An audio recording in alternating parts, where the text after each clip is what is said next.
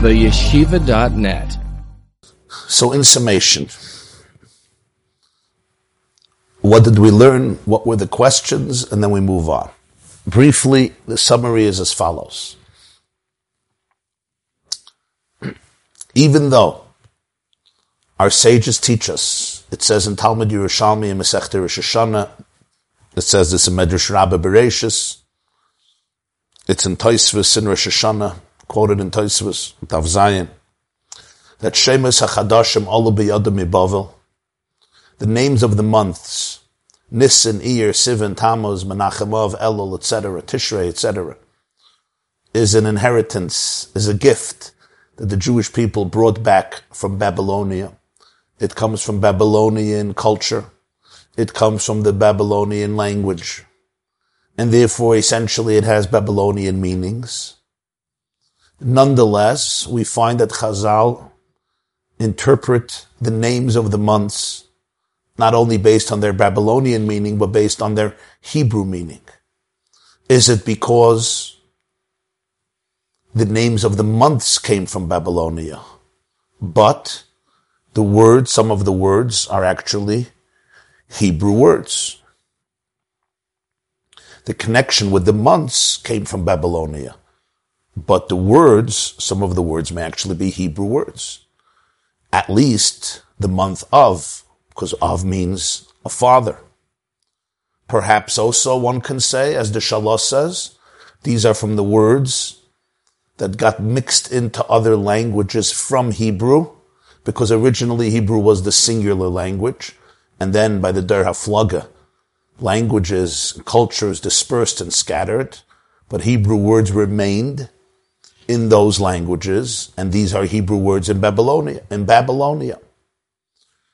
Another idea is Torah adopted these words and embraced these words, and it became a Jewish thing, so therefore the Midrashim feel that it's completely correct to explain it in Hebrew. Based on all of this, the Sikha goes in to analyze the meaning of the words Menachem Av, which means the month in which one comforts the father.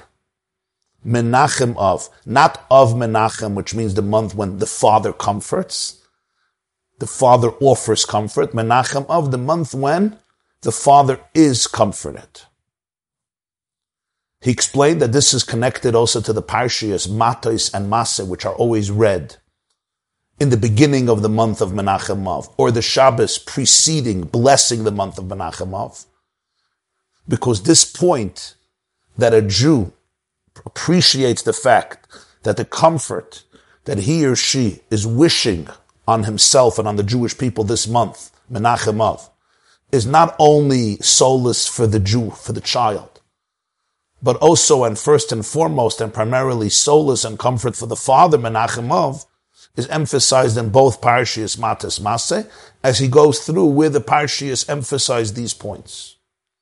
The question that was raised in Siv Daled was, how is it that this became the name of the month for all the Jewish people, and it's a Minig Yisrael, which Tosfos says is Torahu, it's part of Torah, where you don't even mention the comfort for the child. You only mention the comfort for the father. So yes, there are tzaddikim that their entire life they think only about God, and therefore when they think about galus and comfort, it's only the galus of the Shechina. You also have Jews that think about themselves, but they focus on their spiritual selves, their inner emotional selves, and therefore what bothers them about galus is their own spiritual galus, that the godliness inside of them is not fully revealed and manifested in their learning and in their mitzvahs, and especially, he says, in their davening.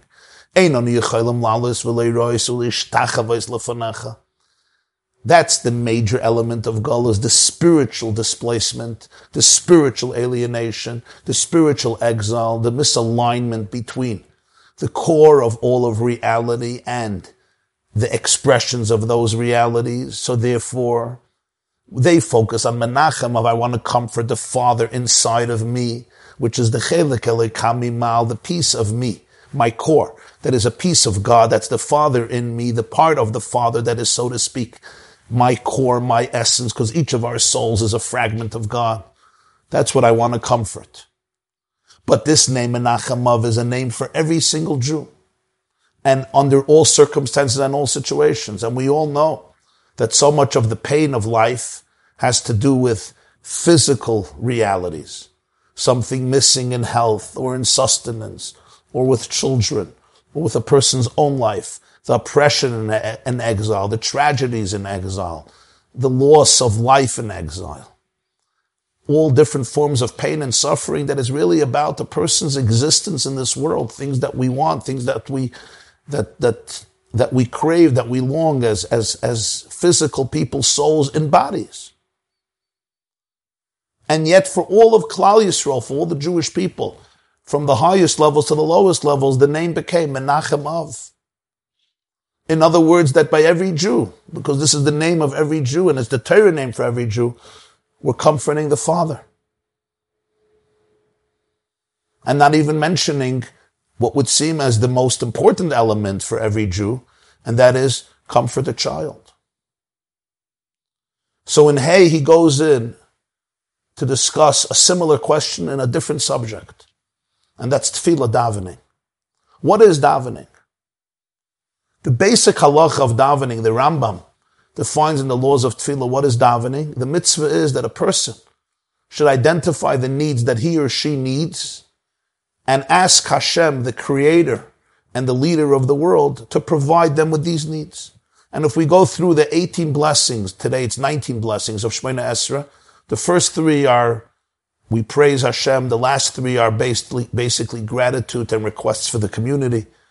But the intermediary blessings, the 12 intermediary blessings, today it's 13 because one was added, V'lam al Shinim was added by Reb Gamliel of Yavna, as the Rambam explains in Hilchos Tefillah. We go through needs that people need. Whether it's Rifa'enu, health, Ubarich Aleinu, sustenance, parnasa, livelihood, money, or a person needs wisdom, a person wants to repent, a person needs emancipation from their distress. And in Shema Koleinu, Shemei Tefillah, one can ask for whatever they want. If you have a dentist appointment, or you have an appointment, an interview for a new job, if you're struggling with a mental issue, or with a physical issue, if you're struggling with health, if you're struggling with certain elements that are causing you stress and anxiety, if you're struggling, God forbid, with a child, if you're struggling, whatever struggle you have.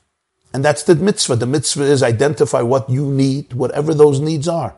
Big needs, small needs. For some people, those needs seem maybe not so consequential and important. But if this is my need, there's a mitzvah. There's actually a mitzvah. To daven, to turn to Hashem and ask Him, God, Father in heaven, please help me. That's the definition of tefillah on the most basic halachic level. Comes the Maggid of Mezrich, the great Hasidic master Rabbeinu Doiv Ber, the successor of the Baal Shem Tov, who passed away 1772, Yutas Kislev Tovkuf Lamed Gimel. Mezrich is a city in Ukraine. He's buried in Annapolis, which is also in Ukraine, near the Rebbe Zusha of Annapolis. His student is there as well. We went on a trip a few years ago. We went to visit the tombstone of the Maggid, the resting place of the Maggid. Comes the holy Maggid of Mezrich. And the Maggid of Mezrich tells us that the Mishnah says in Brachas, chapter 5, the beginning, you don't get up to daven only from a place of submission, from a place of surrender, a place of humility. Hachna, shiflus. Rashi says hachna. Says the Maggid, there's a deeper meaning here. You only get up to daven when you recognize kovid rosh, the heaviness of the head. What's the head? The head represents Hashem. Reisha de chol reishin, as he puts it. The head of all heads. They call it the Godhead. In other words, the source of everything. The head, the brain, is basically the central system that is the source for all the vitality and animation and all of the systems in the body. All of the incredible and intricate systems in the body are all governed and coordinated by the head, by the brain. That's called a reish, kovid reish. So that's really an allegory for the cosmos. There's the head of the cosmos, the brain of the cosmos, the consciousness, the intelligence, the source, the core of the entire universe, Hashem, the Shekhinah, the divine presence. You only get up to daven when you can recognize kovet rosh, the heaviness of the head. Meaning, don't daven for yourself. Daven for the Shekhinah. Don't daven for things that you lack. Daven for that which is lacking in the divine presence. So what does this mean? The Maggid wants us to change the text? God forbid. He says, even if you're asking for your own needs, your mindset should be that it shouldn't be missing in God, because the neshama is a piece of Hashem, and the soul is a limb from the Shekhinah. Every soul is another aspect, another dimension, another manifestation of the divine light. So if you're missing something, the Shekhinah is missing something. And that's what you should ask for. You should ask for, not that I should have it, that the Shekhinah should have it. Kovid Rosh, ask for the heaviness, for the pain. You know, when a head is heavy, it's being pulled down, there's a pain, there's something missing. It's not erect, it's not in its full stature, it's not in its full health. That's what you should ask for. Ask the Lubavitcher Rebbe the same question. I understand there are people that they themselves don't occupy space. A complete bittul. They are subsumed in the infinite. They are living in a world, in a consciousness where their own needs don't occupy space, so they don't feel their own void, or at least that's not the primary experience. So what do they daven for? When they get up to daven, they daven for what the Shekhinah is missing. But the Rebbe says davening is for every Jew.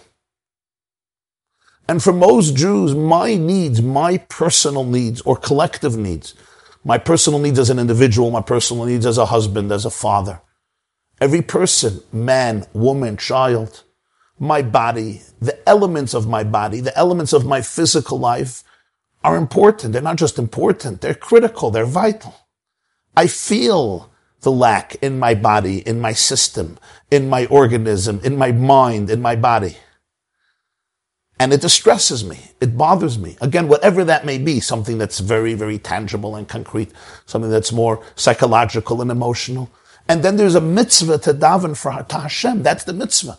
That if you're feeling a longing, if you're feeling a chisar and a void, there's a mitzvah to daven to Hashem.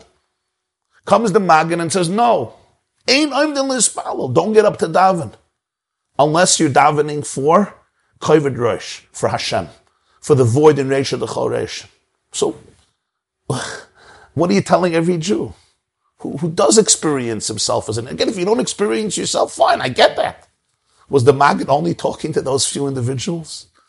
Was he asking that everyone should be in that place? Sivav, page 218. Al derech ha-nigla kemendas mazbez an al kol panim bedoichik. Loitim psagdin von Alter Rebbe b'shulchan aruch shaloi as ein la adam rishus al gufay klal. Weil der Gufa Adam is nicht seine, nor is kinyonish la Kadosh Baruch Hu. Wow. Al Pisa kommt heus as B'shas es Frana Chesren in Zorchi Aguf, aber Meile in Guf is es a Zarke vayachol von Emes and Balabayis von Guf, a Kadosh Baruch Hu. Der Fahr is kinstir in it was a Yidus mispal. As der Eberste soll man malo sein dem Chison in Zorchi Aguf. Und zusammen damit ist Kavanose Shalechser Adavar La'ela, was ein Kavane betfilasi as the Tzorche Aguf soll nicht smaller werden, ist nicht bichdei as der Adam soll nicht sein kein Chassan. Nor bichdei as in dem Eberstens Kinyanim soll nicht sein kein Chisaran. One way of explaining this is based on a famous halacha that the Baal HaTanya, the Alter Rebbe, brings in Shulchan Aruch in Choshe Mishpat Hilchis Niske Guv Nefesh. And it's already brought before that in the Radvaz, on a commentary on Rambam Hilchis Sanhedrin, as he brings in footnotes 47 and 48, the view of the Rambam and the Radvaz and the Arachayim. And they basically all state a fascinating thing. That a person doesn't have a right to harm their bodies. Because my body doesn't belong to me. It actually belongs to Hashem. It's like Hashem gives me a deposit to hold and to take care of and to nurture. So if I'm doing something to help the body, it's like imagine you deposit an animal by me. You give me your puppy, or you give me your sheep, or you give me your cow. We have in Baba Metzia all the halachas of custodians, of a shomer. Even if I'm not taking any money from you, I'm a shomer chinam, I have responsibility. I'm not allowed to use the animal unless you gave me permission to borrow it and use it. It's not mine. I have to protect it. And even if you do give me permission to use it, like a borrower or a renter, I have to protect it. And I can't do with it whatever I want. That's theft. So the Alter Rebbe says in Shulchan Aruch that when a Jew harms a person, doesn't have a right to do anything to the body that is detrimental, because it's not mine, it's actually God's. It's kinyanei shel HaKadosh Baruch Hu. It's Hashem's kinyan. So if, God forbid, a person has to go through a procedure, even though it's harmful for the body, with the incisions and the cutting, but it's in order to save a life, so it's for the benefit of the body. But just to do something that would harm the body is absolutely forbidden in halacha. Not just because it doesn't make sense, and not just because it's not healthy, and not just because you might regret it, but furthermore, it's an act of theft. It's not yours. It belongs to Hashem. It's kinyanei shel HaKadosh Baruch Hu. Rav Shlomo Yosef Zevin was the editor of the Talmudic Encyclopedia. He was one of the Gaonim of Yerushalayim. He passed away in 1978. So he has a sefer called L'Or HaHalacha. He has an essay called Rav Shlomo Yosef Zevin, he's showing a picture. He has a brilliant essay called Shylock. Shylock in Halacha. You remember William Shakespeare's play, The Merchant of Venice. You remember The Merchant of Venice. In The Merchant of Venice, he has the Jew, Shylock, right? The money lender, who lends money, who is to Antonio. And he wants to be paid back. And of course, just paying back with interest, with ribis. But then there's collateral. If the one who borrows the money does not pay Shylock, the Italian Jew, back on time, what does he do? A pound of flesh. You remember? A pound of flesh. And that's the play, Shylock. And Rav Shlomo Yosef Zevin asks a question. Would such a deal have any validity in halacha? And he goes back and forth, and then his conclusion is, a pound of flesh? It's not yours. It's like I would borrow money from you. I would borrow $1 million from you, and I would put up Reb Aaron's house as collateral. You could put up your own house. You can't put up somebody else's house. I can't guarantee to you something that doesn't belong to me. So Rav Zevin says, the Alter Rebbe says, Ein la'adam reshus al gufei klal. That pound of flesh doesn't belong to me to put it up as collateral. It belongs to Hashem. I don't have no rights on my body. It's not mine. It's not my body. It's Hashem's body. He entrusted it to me for 120 years, la'arichas yamim v'shanim toivos, to nurture it, to take care of it. You hear it, to feed it, to guard it, to protect it, to maximize its potentials, and to use it in the most healthy and productive way. So the Rebbe says, according to this, if somebody has a want in the needs of the body, so there's something missing in the body, so it's a pain not only for the person, it's also painful for the owner of the body, for the one to whom the body belongs. It's his acquisition, which is Hashem. So he says it's not a contradiction. The fact that a person davens that Hashem should fulfill my physical, material, bodily needs. And then the Maggid comes and says that the mindset has to be that Hashem, the Shekhinah, shouldn't be missing anything. Because he says what the Maggid is saying is that your mindset during davening, that even my physical bodily needs should be fulfilled, is not because I am missing something. It's because Hashem's kinyan is missing something. Because it's Hashem's kinyan. And this is the halacha. So when I'm davening for my body, the Maggid is saying, don't focus on that it's yours, your needs. Focus on the fact that this belongs to Hashem. It's Hashem's need.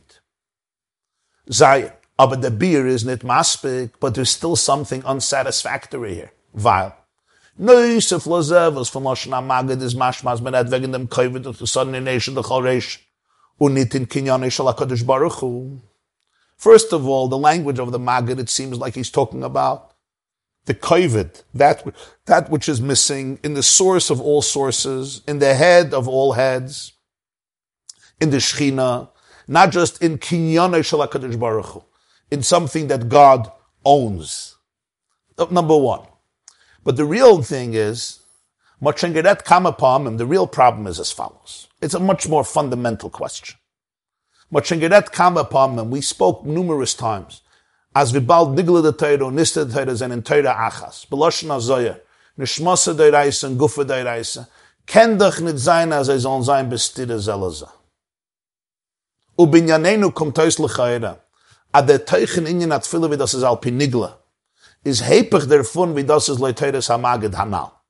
In Nigla steht, dass der Mitzvah von Tfil ist, wenn ein Mensch fühlt, dass ihm fällt etwas, soll Mispalus an zum Ebersten, soll alles an dem Chisab. Oder Fiese, wenn einer halt echt, bei der Darge, wo ihm art nor, oder Al-Kolponen beikir, das, was ihm fällt, in seine Zrache Vagashmim, und ist nicht margisch bei so Shas, Gufes, Kenyane Shlakadish Baruchu, ist der Mitzvah bei ihm, soll Mispalus sein auf sein Chisab. Wie ich sehe dem ist das ist der Pirush Amilis Betfila. Was Pirush Amilis ist an Iker Betfila, und der Pirush ist Kipshute, Kimafurish, und Mefarshi Atfilas, wa Filan, der Mefarshi Atfilas, let Kavanas, Arizal, V'chuli, ist Mudgish al-Asara, da seinen Kavanim, Remazim, Seides, V'chuli. Maschenken, Leiteres, Amagedanal, in Maimen Azal, ein den Lispal. Elle mit euch Kaiwe der Reish kommt aus, an der ganze Ringen Atfilah, darf sein Blösch, Liachsen, Adavula, Elechas, V'shal.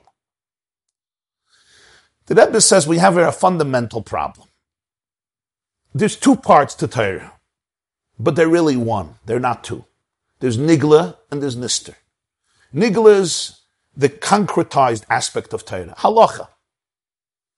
It's articulated in Mishnah and in Gemara and in the commentaries of the Gemara and of course in the Gaonim and the Rishonim and the Acharonim and in the Sfarim of Halacha, whether it's the Rif and the Rambam and the Tur and the Shulchan Aruch and their commentaries.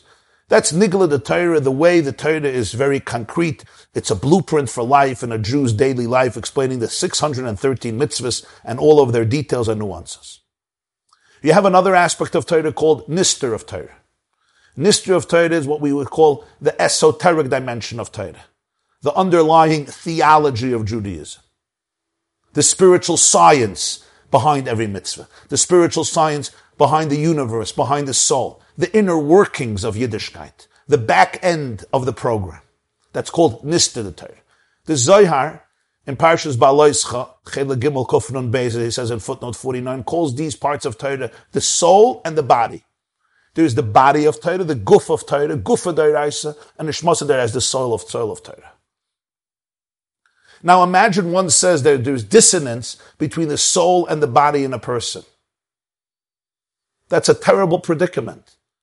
One of the worst things in life is to live with dissonance, to live with a dichotomy, to live a compartmentalized life.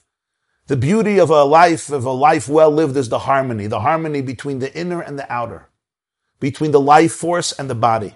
The body and the soul are not two separate things that are forced together through some shadchan, and now they have to live together, but they really make up the miracle of life as one unit. When I'm looking at myself or I'm feeling myself, what am I feeling, my body or my soul? And the answer is they work completely in unison. Yes, it's true, there comes a time that a person's soul may leave the body. The person becomes unplugged and the electricity of the soul returns to its source and the body decomposes until Tchiyas HaMesim. But life is the miracle of fusion between soul and body. There's no dissonance between them. There's no contradiction between them. Every element of the body is a concrete physical manifestation of the vitality of the soul that flows through it. The soul without the body has no concrete manifestation. It's spiritual, it's ethereal, it's nebulous. The body without the soul is lifeless. Yiddishkeit has these two elements, and they're really one. They're not two aspects. There's the neshama and there's the guf. So you can't say that the neshama and the guf are contradictory to each other. No. One focuses on the body, on the outer physical manifestation, and one focuses on the inner metaphysical, emotional, psychological, and spiritual meaning. What we're learning here, though, is that tefillah in nigla is the opposite of tefillah in nister. In nigla, meaning nigla, I mean halacha, the mitzvah of tefillah is that when you feel that something is missing, you should daven to Hashem.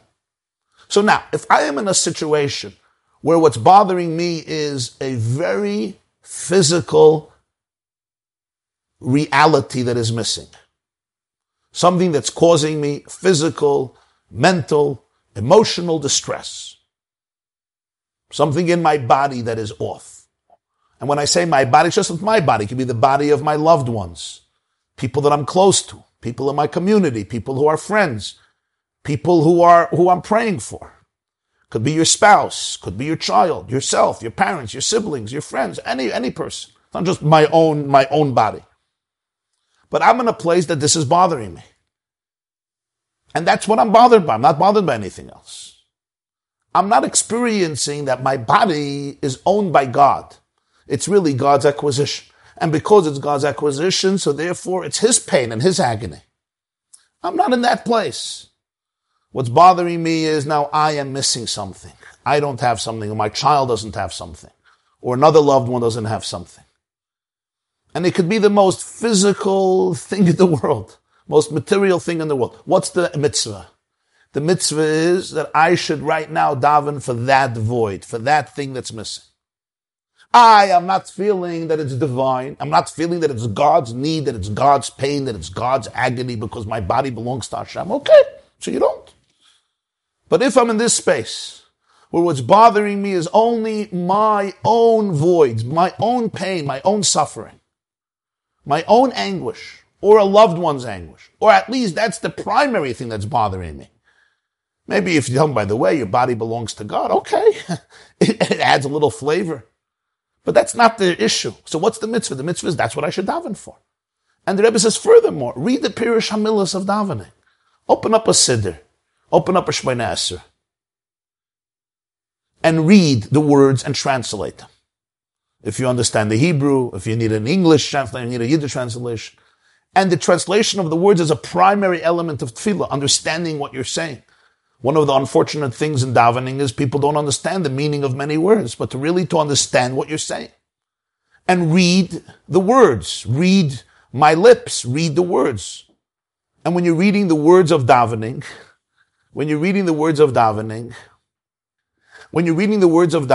focus on the Pirush HaMilos and the translation of the words and see what it says.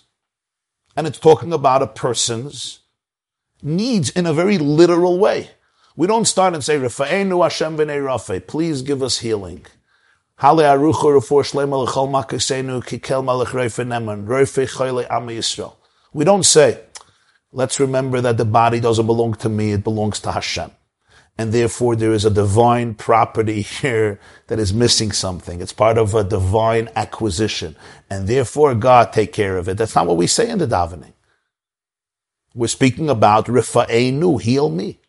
Then the Rebbe says, even if you read the commentary on Tefillah based on the meditations of the Arizal and other great Kabbalists, who basically see in all of the words of davening references to spiritual metaphysical realities, those who are familiar with the Kavanas HaArizal, the Kavanas HaRashash, the Kavanas HaRamchal. There's many Kavanas in davening that the Kabbalists davened with, and they're published in many of the Sidurim that insert Kabbalistic ideas.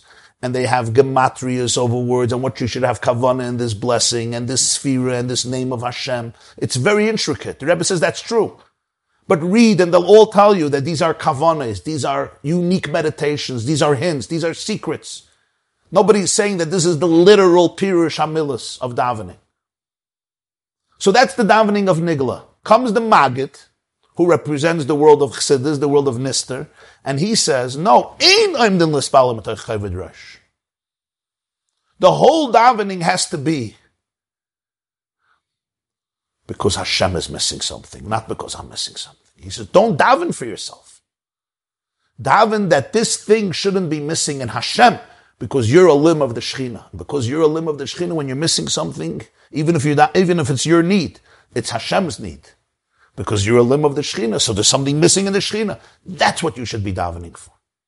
So even if you're going to explain that the body is not mine, the body is Hashem. So when the body is missing something, the focus should be on Hashem's acquisition that is missing something. I get it, he says. But ultimately, it seems like there's two opposite streams in Tefillah. In the world of Nigla, Tefillah is really about whatever I'm missing, that's that mitzvah. There's a commandment, a Torah command to daven for it. And in Chassidus, there's a whole new world. It's like, no, amen, that's not how you get up to daven. You get up to daven focusing on God's needs, on the Shekhinah's needs. Ein oimdim lispalo, no other davening. Ela mitoch kavod. It's not like the Maggid says, if you're having a good day and you're in a very spiritual space, then daven for God. No, that's how you stand up to daven. So we ask here, what's davening? Which is davening? Is it the nigla davening or the nister davening? So you'll say, well, it's two opposite experiences. Well, then something is wrong here. It's one Judaism. It's one Torah. The Torah has the guf and the neshama. There's no dissonance. Nigla comes out of nister. Nister comes out of nigla. Nigla mirrors nister. Nister is manifested in nigla. Neshama is manifested in guf. Guf mirrors neshama. And here, they don't mirror each other. They're completely operating on different planes. One says, daven for your needs, for yourself. Yeah, if you're in a very spiritual state and you don't feel yourself, fine, daven for God's needs. But if I'm in a place where I don't even feel the fact that my body is an acquisition of Hashem, I'm not there. At least that's not my primary focus, not my primary visceral experience. I'm just davening for pain that I'm having, for something that's really bothering me. Something that's not working out of my family. Something that's not working out of my marriage. Something that's not working out of my workplace. Something that's not working out of my brain. Something that's not working out in the world. Something that's not working out with my loved ones. I'm davening for it. And that's the mitzvah. Not a bad thing. That is the mitzvah. You're fulfilling God's mitzvah. Comes the Maggid and says, no. No, the whole tefillah is always about what? What Hashem needs. And as he brings in 52, the Maggid quotes a Zohar. Not like those who are selfish. They do things for themselves and they scream, give me, give me, give me. No, the focus is Hashem shouldn't be lacking. The Shekhinah shouldn't be lacking. Muzman Zogin. So we have to say, as afilu azayid, 219, page of 219. Was tracht bei euch so schon, nor wegen sein eigenem Chisaden, is aber bepnimius, sein Tfille euch für Chisaden in Nation de Cholration.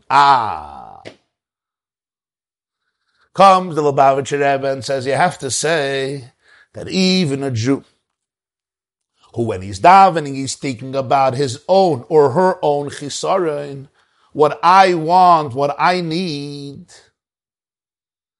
Really, if you go a step deeper, if you tune in into a deeper space, b'pnimiyus, you'll see that this person's tefillah is also for the chisaron, for the void in the core of all cores in Hashem. And the Maggid is not trying to negate what davening is in Nigla. The Maggid is doing what Nister, what Chassidus is supposed to always do. It's shining a light and revealing what is the inner dynamics of your present davening. The Maggid is not saying, you're not thinking about Hashem's needs, you can't daven. Then we would have a problem of dissonance between Nigla and Nister. The Maggid is doing what Nister does.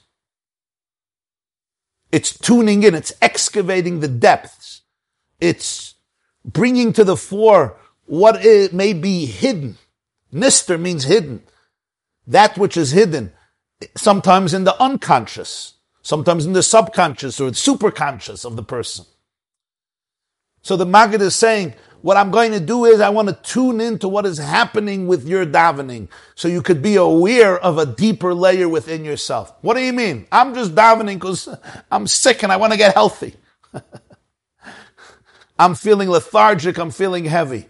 I'm davening because I'm having a real struggle in my work. I'm davening because of a medical situation. I'm davening because of a child situation. I'm davening to Hashem. He's the boss. But what's bothering me is my need. So the Maggid says, let's go one step deeper. Ches is the bir baza. The explanation in this is as follows. Now this next piece, Ches till Seif Tes, these next two Seifim, Seif Ches, chapter 8 and chapter 9, page 219 and page 220, contain here the crux of the explanation. And this is a very, very powerful and very profound and incredibly, I find, transformative teaching, especially for today's day and age, is the Bir Baza. Now, there's going to be a lot here. We'll read the paragraph and I'll explain to the best of my ability, at least briefly, Be'ezer Hashem. Achiluk ikri zwischen der Neshama und dem Guf von Ayiden is, there's a major difference between the soul and the body. The Neshama is achiluk eloikam mimal mamash. The soul is defined in Sfarim as a piece of Hashem, a fragment of God. In Tanya chapter 2, the Alter Rebbe adds the word mamash. Chelik eloikam mimal mamash. It's a part of Hashem above, mimal. Chelik, a part, eloika, Hashem, mimal, who's above, mamash, literally. The guf is nidme b'chumra yusel l'guf v'yam. The body, on the other hand, the physical body, when you look at it, it appears in its bruteness and its physicality, it's identical to the body of any other human being, any other Gentile, any other person. In fact, if you look at DNA, it's comparable to the bodies of many other living organisms. I think we share 98 or 99% of our DNA with chimpanzees. Now, the body of a chimp doesn't look like the body of a person. But there's so many similarities between the guf of a person and the guf of an animal in terms of various biological systems. But certainly, if you're talking in the human race, when you look at the body of a Jew is just identical to the body of any other person. When the Farzak the Alter Rebbe comes the Alter Rebbe, the Baal HaTanya in Tanya, chapter 49, Perik Memtez, and he says something very special. As the inyan is the inyan abchire dafke in guf. Listen to this. The Alter Rebbe writes in Tanya that when we say every single morning before Kriya Shema, and some of us said it today in the morning already, Uvanu v'charta mikol am v'loshen. You have chosen us from every nation and from every language. Uvanu v'charta. Says the Alter Rebbe, this bchira is talking about the guf, the body of the Jew. It's not talking about so much the neshama. When we say Hashem chose us, Ata v'chartanu, Ata v'chartanu mikolo amim. You chose us from all the nations. Uvanu v'charta. What does this mean, you chose us? What part of me did you choose? The soul or the body? So you'll say, well, both, the soul and the body. Says the Alter Rebbe, yes, both. But there's something specific and unique about the body. The real choice was not in the neshama, it was in the body. Why?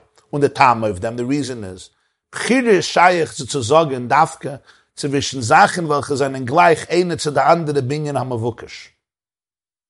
Bchire choice, you could talk about as applicable between two things that are similar to each other in that which you're searching for. You want a car, and you have two cars, and both cars are similar. Maybe one has advantages in this area, one has advantages in this area. So you have to choose. You're searching for a car, you're searching for a good car to transport you long distances swiftly and comfortably. So now you have to choose. Bei Sachen, was haben nicht kein Zdodem Shavim, kein gemeinsame Tchunes zwischen sich, passt nicht sagen kein Bchire. Es wendet sich, was man will. When you have things that don't have similar characteristics, they're not on the same frequency, they're not on the same wavelength. They don't have any characteristics that connect them. Gemeinsame means similar. They don't have any similar characteristics. So you can't talk about choice. You're not choosing between them. It depends what you want. Somebody will say, I went to a car garage because I wanted a car. I ended up buying a house. I ended up choosing a house. You're not choosing. If there's two cars, you have to choose between two cars. If there's two houses, They're on two different blocks. Each one has an advantage over the other one. They have a lot of similarities. They have so many things that they're identical in. This one has a virtue in this area. This one has a quality that the other one doesn't have. So now you have to choose. So you make choices. Yeah. You go to the store and there's oranges. You have to choose which oranges you want. So you look which oranges are fresh, which oranges look better, which peaches look better, which lettuce looks better. Yeah. Somebody says, I went to the store, and I had to choose between oranges, and hummus. What do you mean you have to choose? You don't have to choose. If you want oranges, you buy oranges. If you want hummus, you buy hummus. The definition of bchira means I could choose from both. Now the question is which one I chose. So I chose one over the other. But it means I had an opportunity to choose from the other one. That's why I have to make a choice. You have to make a choice between two schools, right?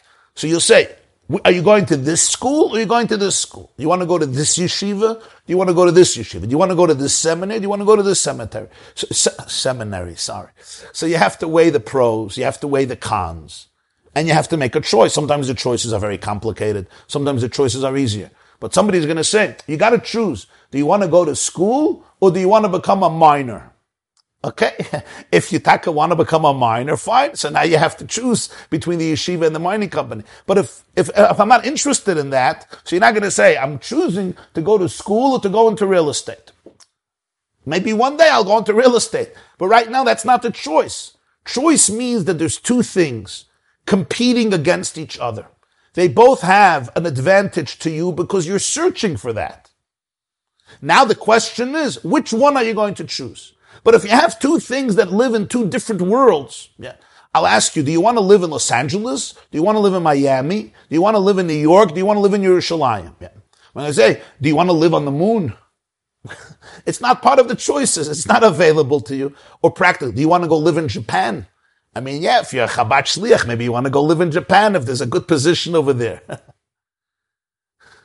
You're looking for a place where there's a community. You're looking for a place where there's an infrastructure. You're looking for a place where there's schools for your children. You're looking for a place where you can generate revenue. So now you have choices. Some people are going to Lakewood, and some people are going to Florida, the new migration place, and some people are going to other places, and hopefully we'll all soon go to Eretz Yisrael with Mashiach Tzidkenu.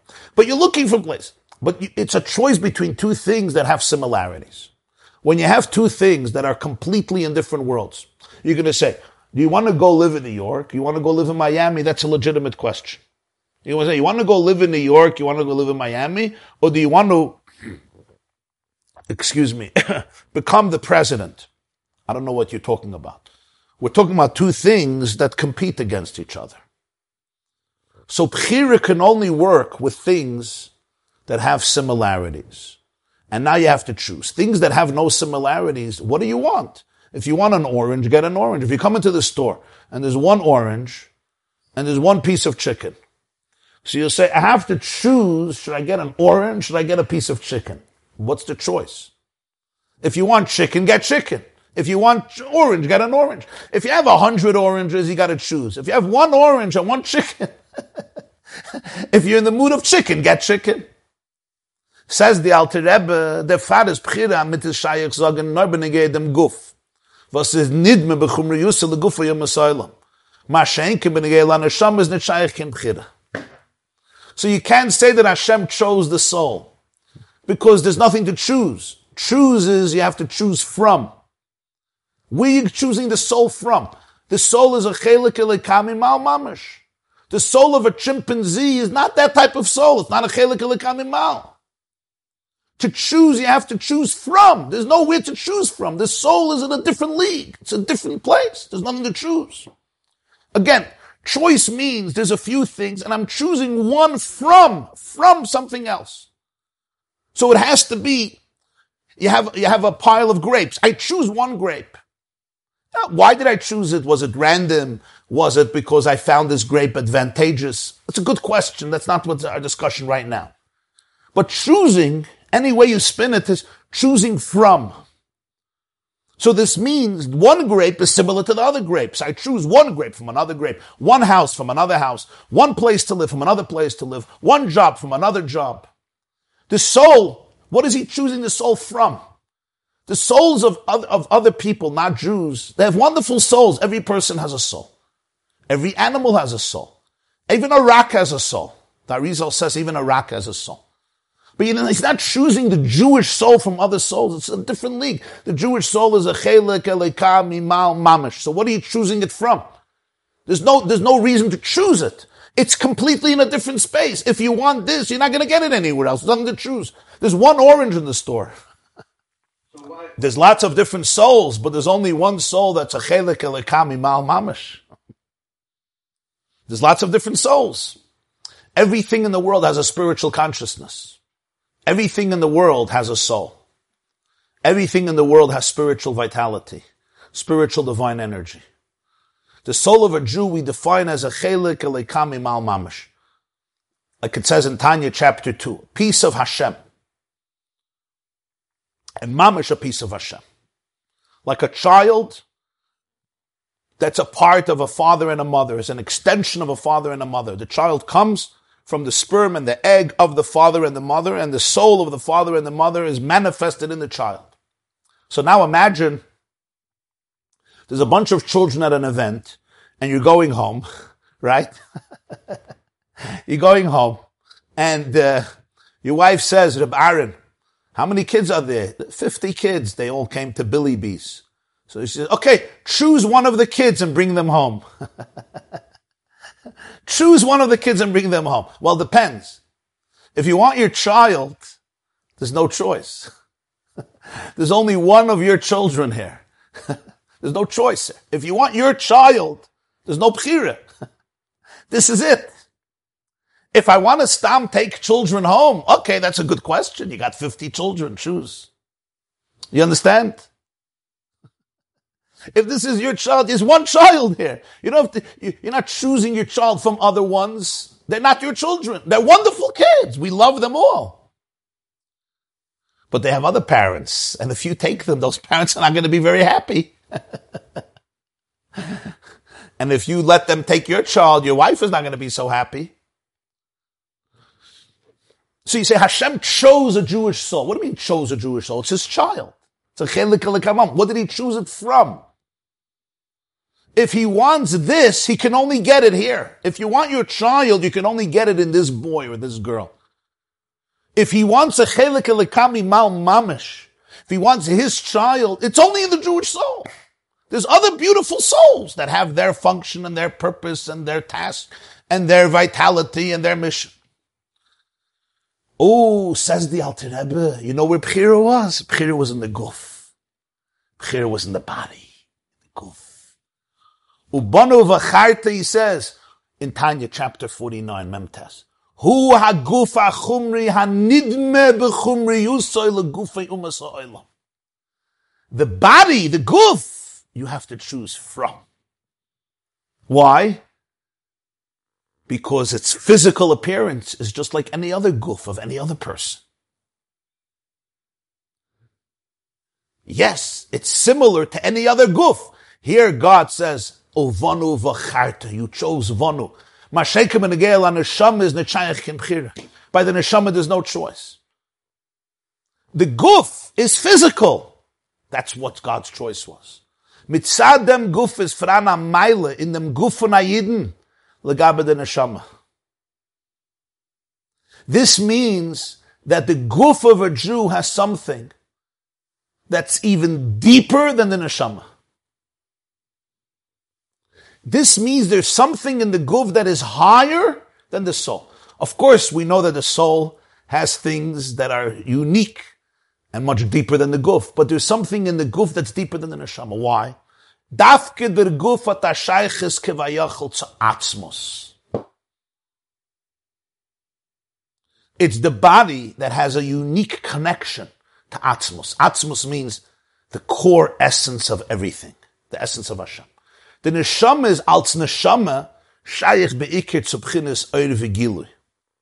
Mashenkin in guf v'chumri Yosef von Ayiden, was bei Bachar HaKadosh Baruch Hu, is verbunden mit Atzmusa Yisbarach Mamish. The neshama als neshama, and he says the neshama as neshama in parentheses, Because you have the neshama, the way it becomes one with the body. But the neshama as neshama primarily captures God's revelation and light. The body, the guf, and the chumrius of the guf, which is the bruteness, the physical, chaymer is the materiality, the materialism, the brute, the chaymer.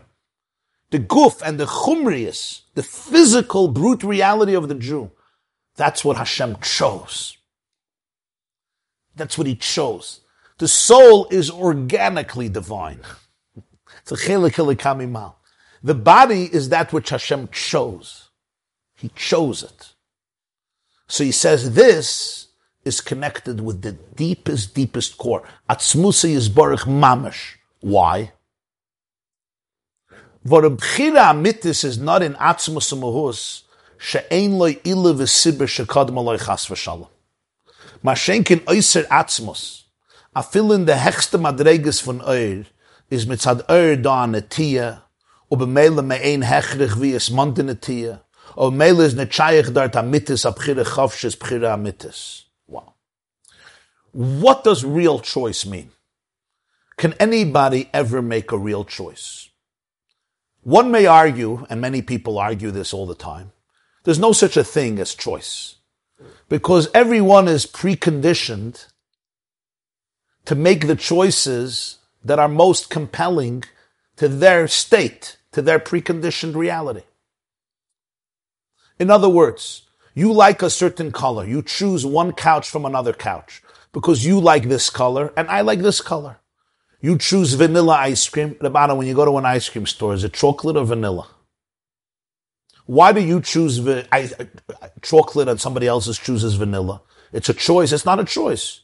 It's based on your taste buds. Two people date the same young woman or the same young man. One person gets married, the other person doesn't get married. Yes, this personality speaks to me. Do we make any choices in life? You chose this house over this house because this house is compelling to you. The neighborhood, the design, the space, the outdoor property. You chose this neighborhood over this neighborhood. Why? I don't know. You like the parks, you like the serenity, you like the quiet, you like the noise, you like the stores, you like the families. Are these choices? Why does somebody else choose the opposite? Because they're preconditioned in a different way. Now go deeper and deeper and deeper. Every one of us has a genetic makeup, a physiological makeup. We have our own chemistry. We have our brains, our neurons, our 50 trillion cells. This makes up my identity, my genes. There's a certain way I think. There's a certain way I process emotions. And then there's nurture, the home I grow up in. So all the choices I make, ultimately you can argue, even though it looks like I'm making choices, but they're really just playing out a nature that is pre-existing and ultimately compels me to choose certain things and to follow certain directions. Why did you choose this type of career and I chose this type of career? Was it really a choice? You say, yeah. We were both graduating high school, or we were both in college together, or we were both in whatever, we were yeshiva together, and then you chose you want to go into law, and this one chose he wants to go into medicine, and this one decided he wants to become an accountant, and this one decided he wants to become a rabbi. Right? So why? Why? You'll say, well, his mother pushed him. His mother said, you got to become this. Okay, so why did he listen to his mother and he didn't listen to his mother? Ultimately, go further and you'll say, I may have had a proclivity towards this. This is maybe something that I have a liking for. This is something that I have a skill for. This is something that I always liked as a child. Or maybe this is the family business. This was the family opportunity. Maybe this was the most practical. This is what made sense. And why that which is practical speaks to me more than to you? Because I have maybe a different type of practical brain than you. So ultimately, any choice that any person makes, you can argue, goes back to certain... One second. What vegetables? What vegetables? I'm sorry, I pushed the wrong button. No problem. We're making vegetables. Very good. Vegetables is a good example. It was the wrong choice. Why do I like potato chips? Yeah? And my wife likes spinach. Why?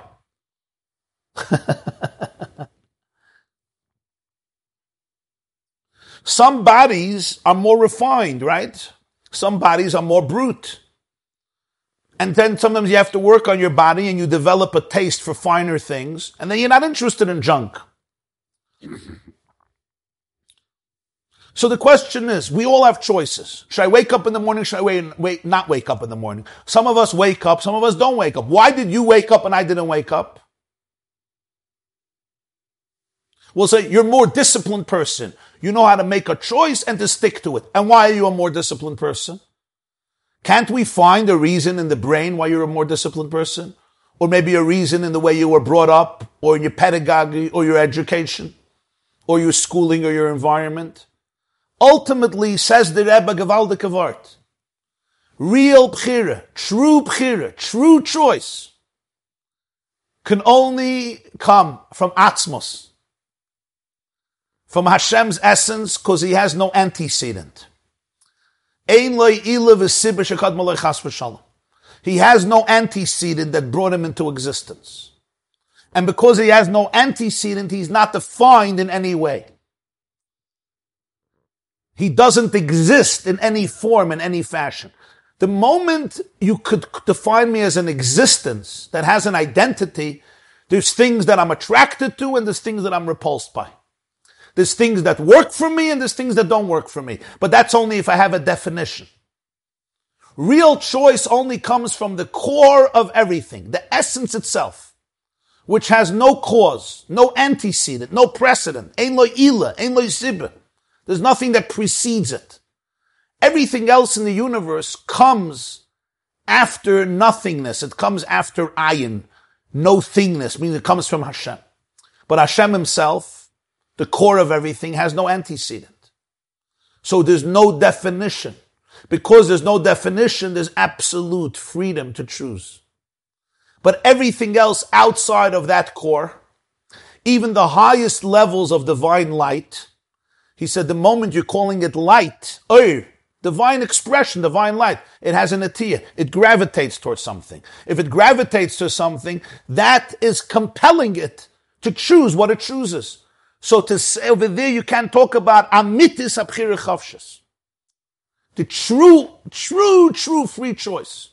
Real authentic choice. Everything is relative, of course. A person who's in prison has less choices than a person who's out of prison.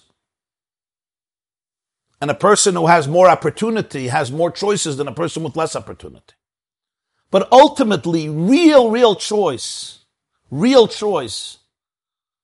where there's no inhibition whatsoever. I'm not compelled in a certain direction. I'm not being pulled in a certain direction. How can that even exist?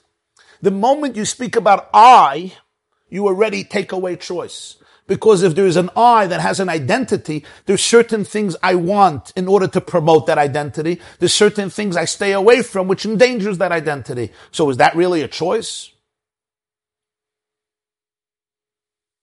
So where can there be choice? Choice can only be in Atzmos Amuhus, in the essence of everything, the essence that precedes everything, that doesn't have anything that precedes it, and therefore there's nothing that puts it into a certain box or a certain definition or a certain description.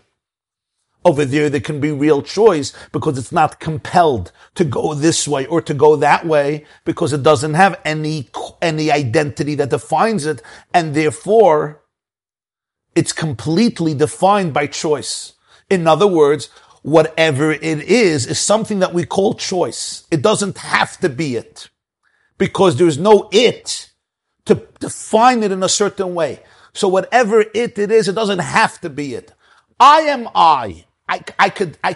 I'm not a bird and I'm not a horse. I'm not a mammal. I hope I'm not. I'm not a reptile. Right? Sometimes people dream they would want to be birds. I'm not.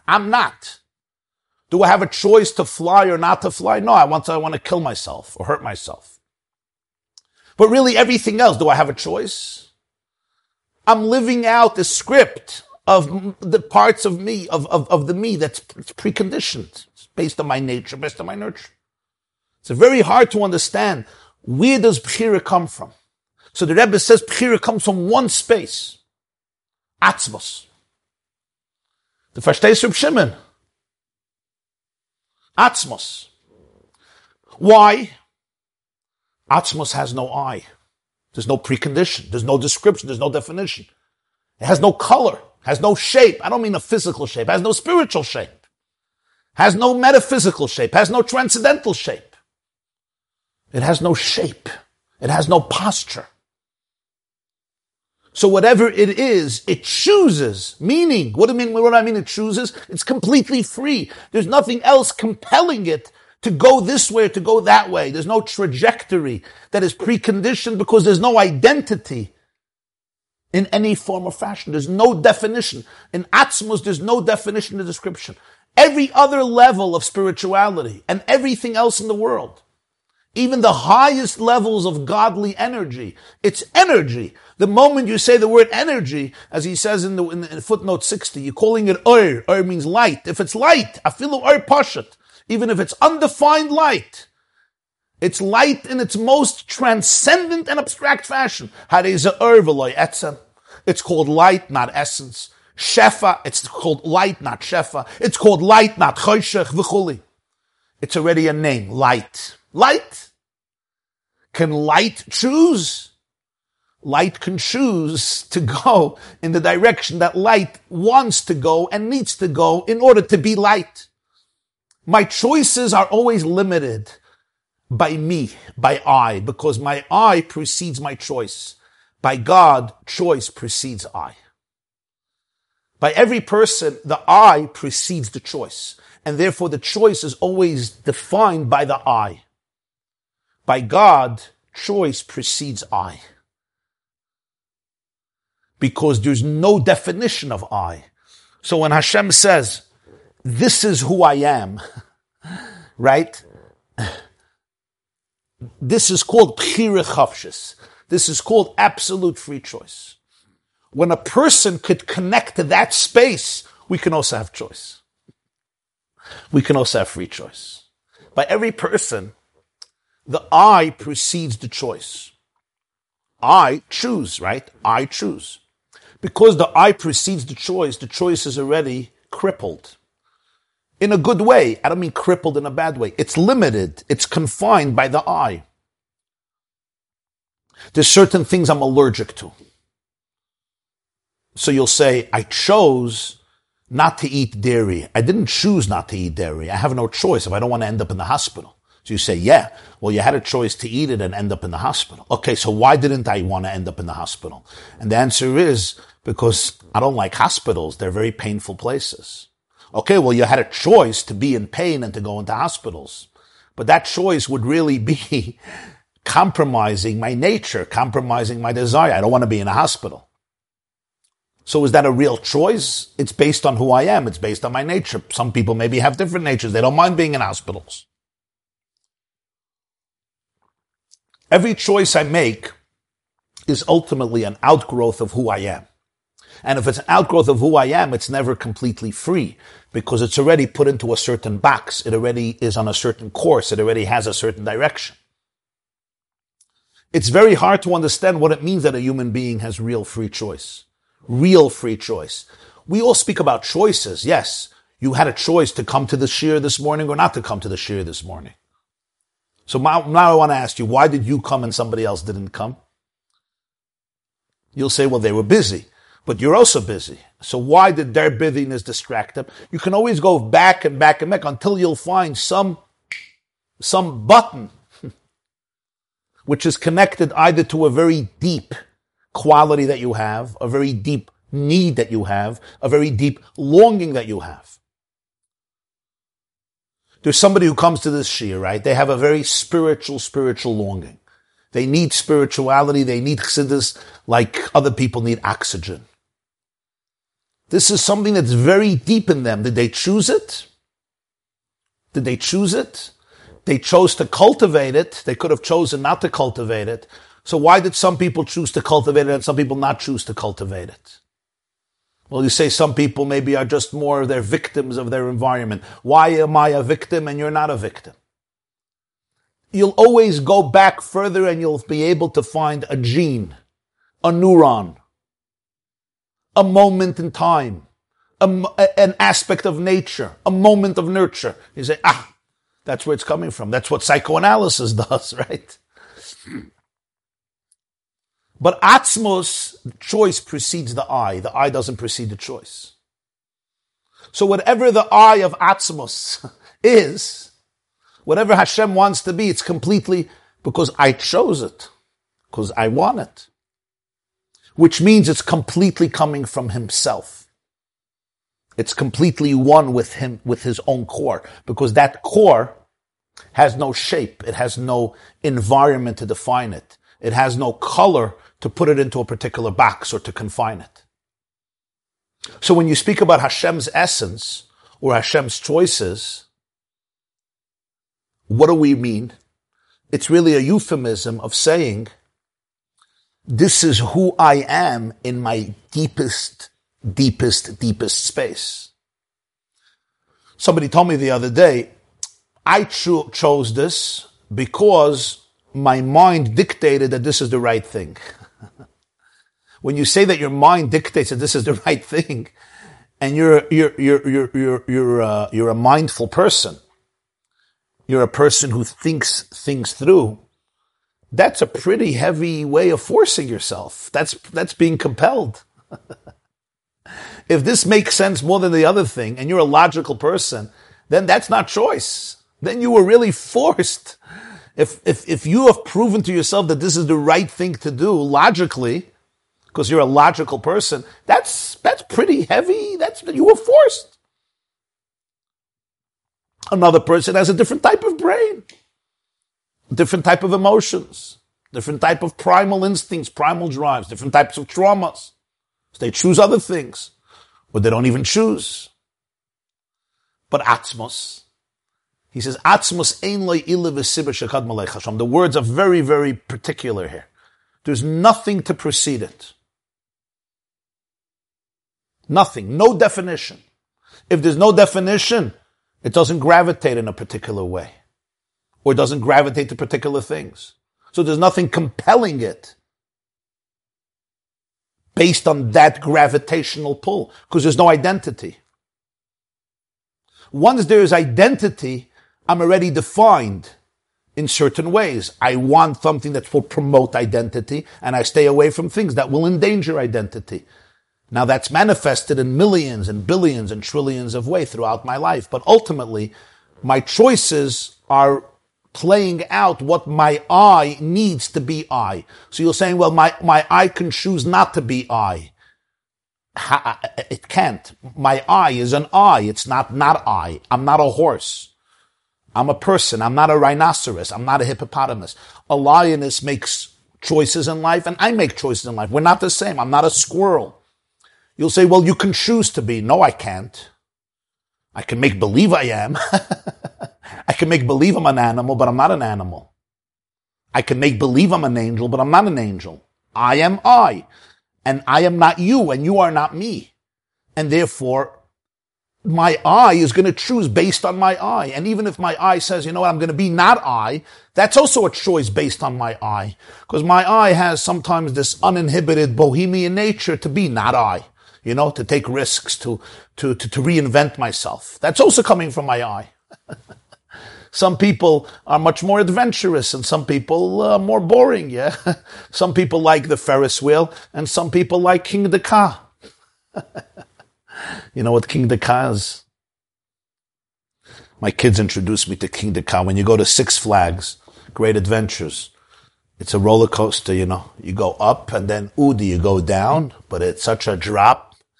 It's a drop that really turns over your kishkas. They love it. I like the Ferris wheel. It stops, you take pictures, you know. You eat a sandwich. When it stops, every Jew starts writing his tzava, he starts writing his will because he thinks it's going to stay there forever. And it broke, you know, he starts saying confessions and vidui. The goyim are taking pictures and the Jew is writing love messages to his wife. Saying Shema Yisrael, saying Al Chet. You know the top of a Ferris wheel, yeah, when it stops? Jews think it stopped just because of them. It's anti-Semitism. Some people by nature are just much more adventurous. So real Bchira Chavshis, you're not going to come across. You're going to come across relative choice, not absolute free choice. There's one exception, and that's the source of everything.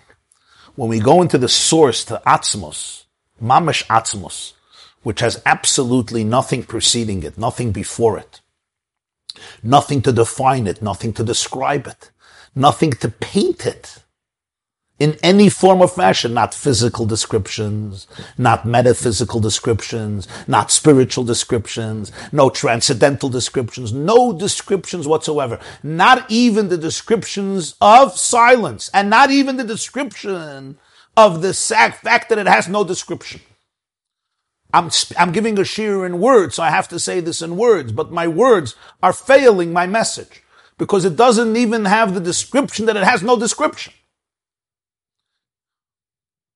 Here there can be bchira. Here there can be choice. Here there can be real choice. But who would that choice be credited to? Or to a person? That's even Hashem. The word Hashem means a name. A name. A name is already a reflection. It's a reputation. It's the way you're known. That's called Or. That's the light of Hashem. That's why he uses the word Atzmos Mohus. Atzmos Mohus. Atzmos means the core. Mohus is the essence, the quintessence. Again, these are words, but we have to use some words. But the words the Rebbe uses here is the core of cores, the essence of all essence. Okay. You want to know how this relates to us? That's going to be the whole sikha here. That's the message here. It very much relates to us. But when you're talking about the atzmos mohus, the essence, because ein lo ilav v'sibur shechad malay chas v'shalom, there's no antecedent that precedes it. So over there's real bchira. The choice is expressed. So what do we mean? You're saying if the choice is without a cause and without a reason, so what type of choice is it? Big deal. I choose because I have a cause, I have a reason.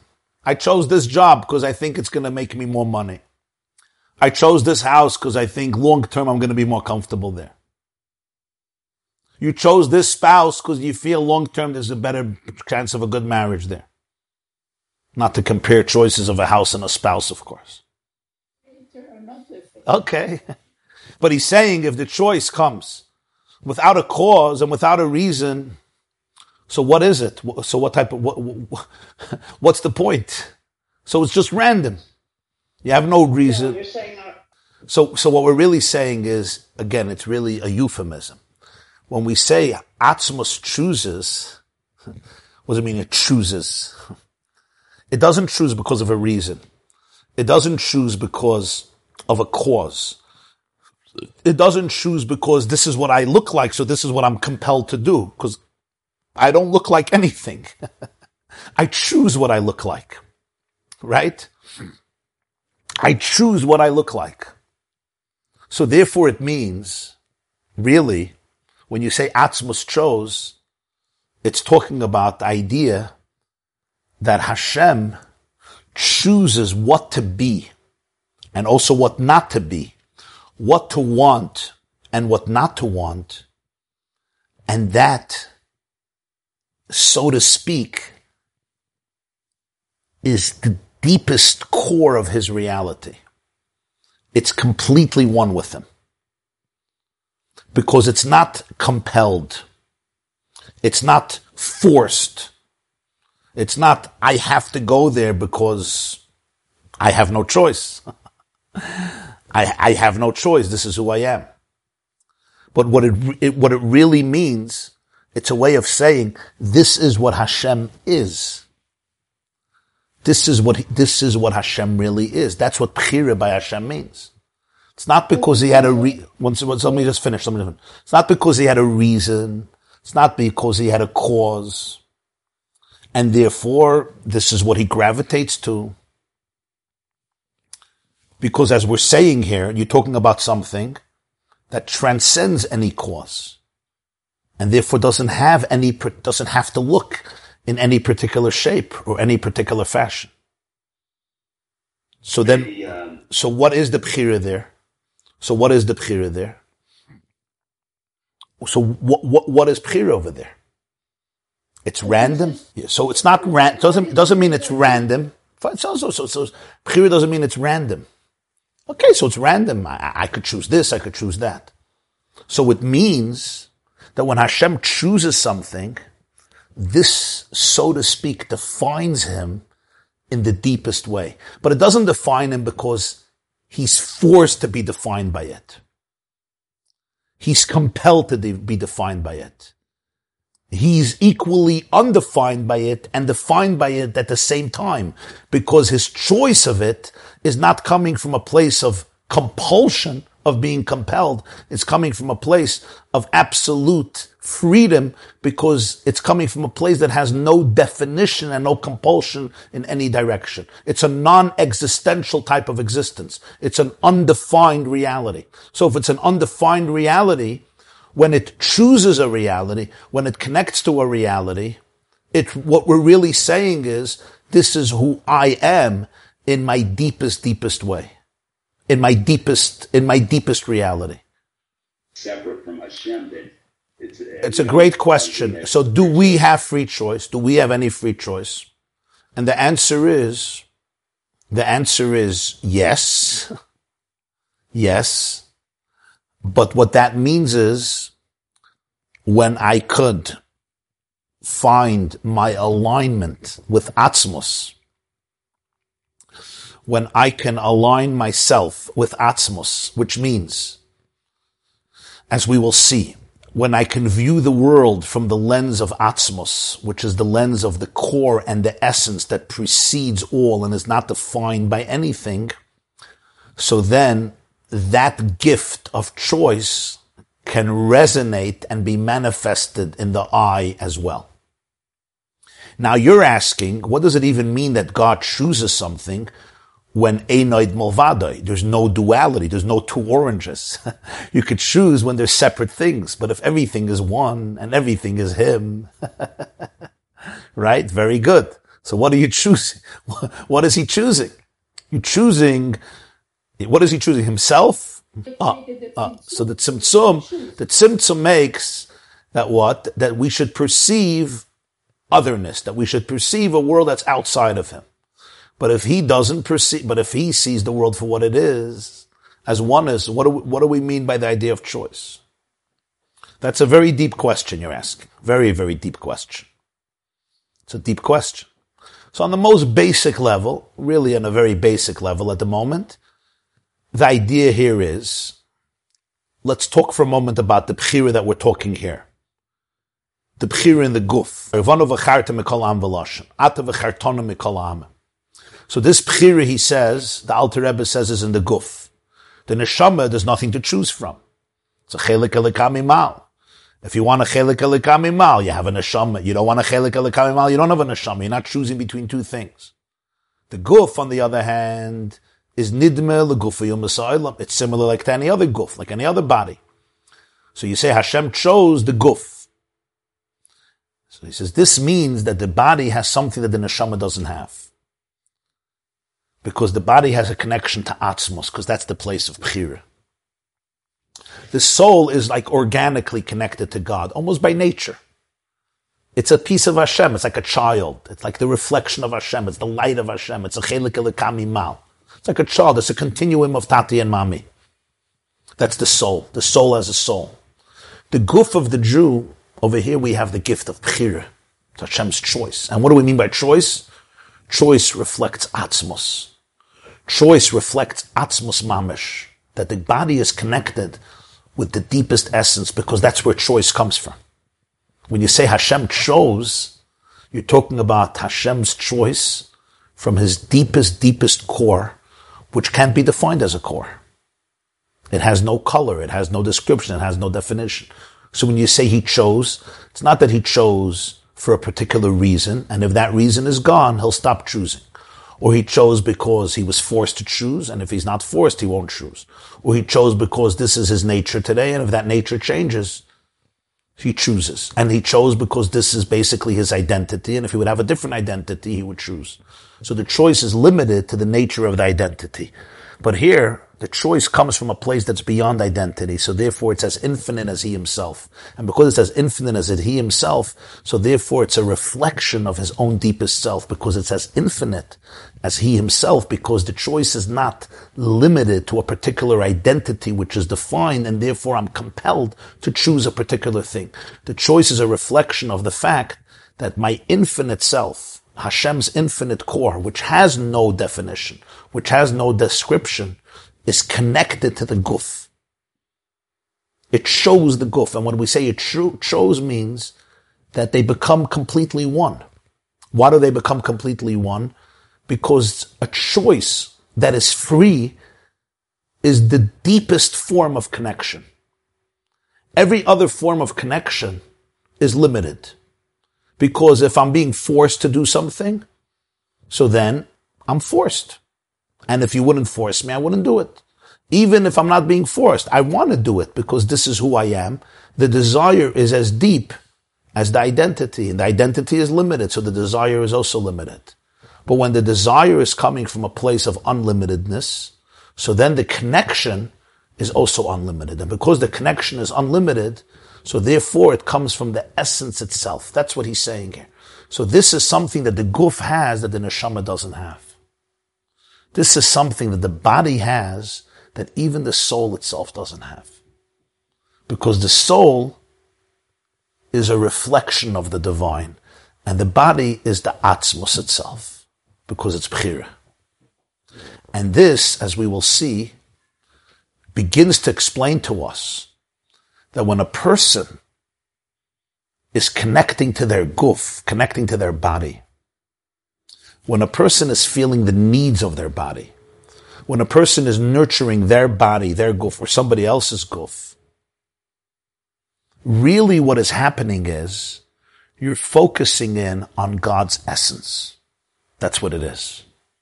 Because the body keeps the divine score. The body, the guf, even deeper than the neshama, it captures the etzem of everything. Because that's where the bchira was. And because of that, when the Jew is davening, even for the most physical bodily elements, what is really, really happening is he or she has to know who they really are, what their guf is. Your guf is not a piece of meat and potato with some bones and blood and sinews and tissue. The guf essentially is the manifestation of the bchira of atzmos. It's the manifestation of Hashem's essence in this world. If that's the case, so when you're davening for the guf, you're davening not just for Hashem, but for the atzmos of Hashem. That's what the Mezritch Magid is telling us. We will continue this Be'ezer Hashem Monday morning, 7:30, in our Monday morning class. In the meantime, I wish you a beautiful day, a wonderful Shabbos, a good Chodesh. May this Chodesh be the month of Menachem Av. The child is comforted, the father is comforted, with the Geula Shlema, B'mheira B'yameinu, Amen. And have a beautiful day. Thank you for joining us. I see in the chat some questions here. Question number 1. It is not that I am the one who either finds common denominator and makes a choice or not. The similarities can be there. They both cost money. They both consume time. I am the one who sees the similarities or doesn't see the similarities. Yes, you're right.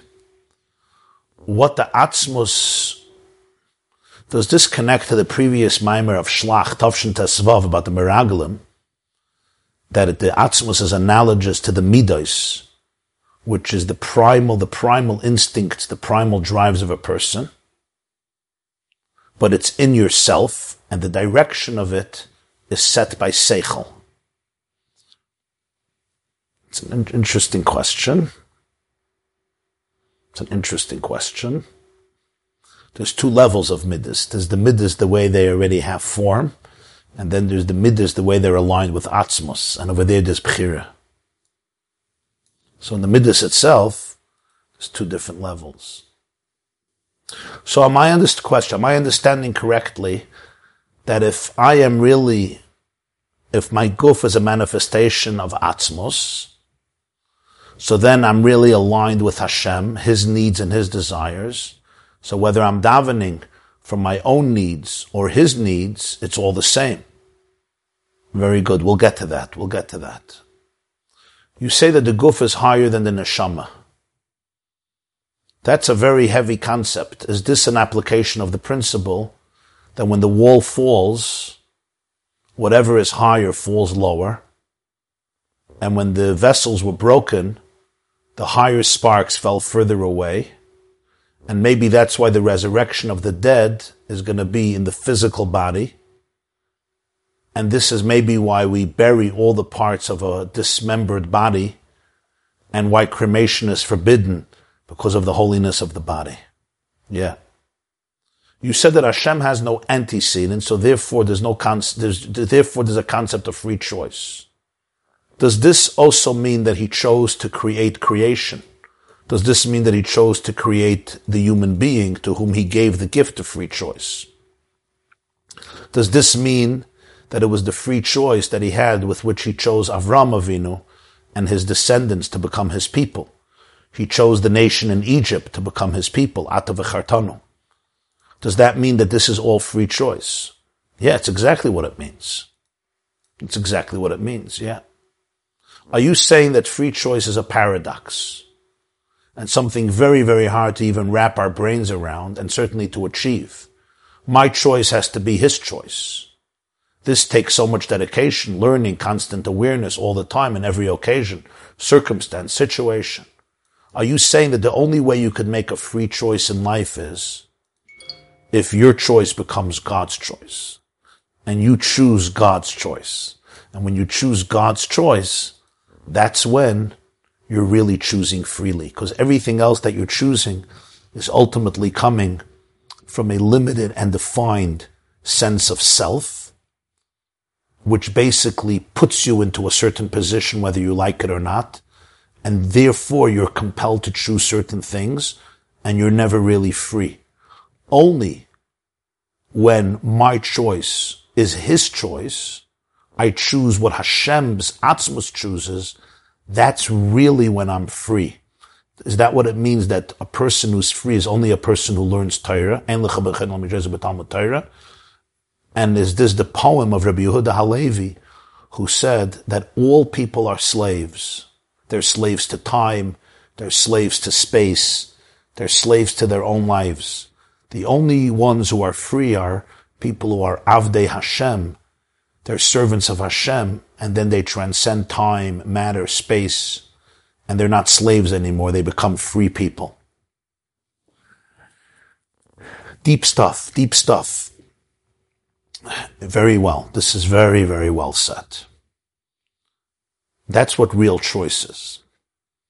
Real choice means when my choice becomes His choice. When my choice is Hashem's choice, then it's a choice that's coming from me. Because what is Hashem? We look at Hashem, sometimes this big being in heaven who's powerful and strong, and He makes choices and I have to live by them. What we're learning here is that Atzmos is not something big in heaven. Atzmos is that truth of reality that transcends reality. And because it transcends reality, reality doesn't define it. If reality doesn't define it, so there's freedom there. If there's freedom there, so it defines reality. Reality doesn't define it. And when it chooses, that choice is absolutely unlimited. It's infinite, because it's coming from the infinite core of Atzmos. So how do I choose freely? Real choice means when I could free myself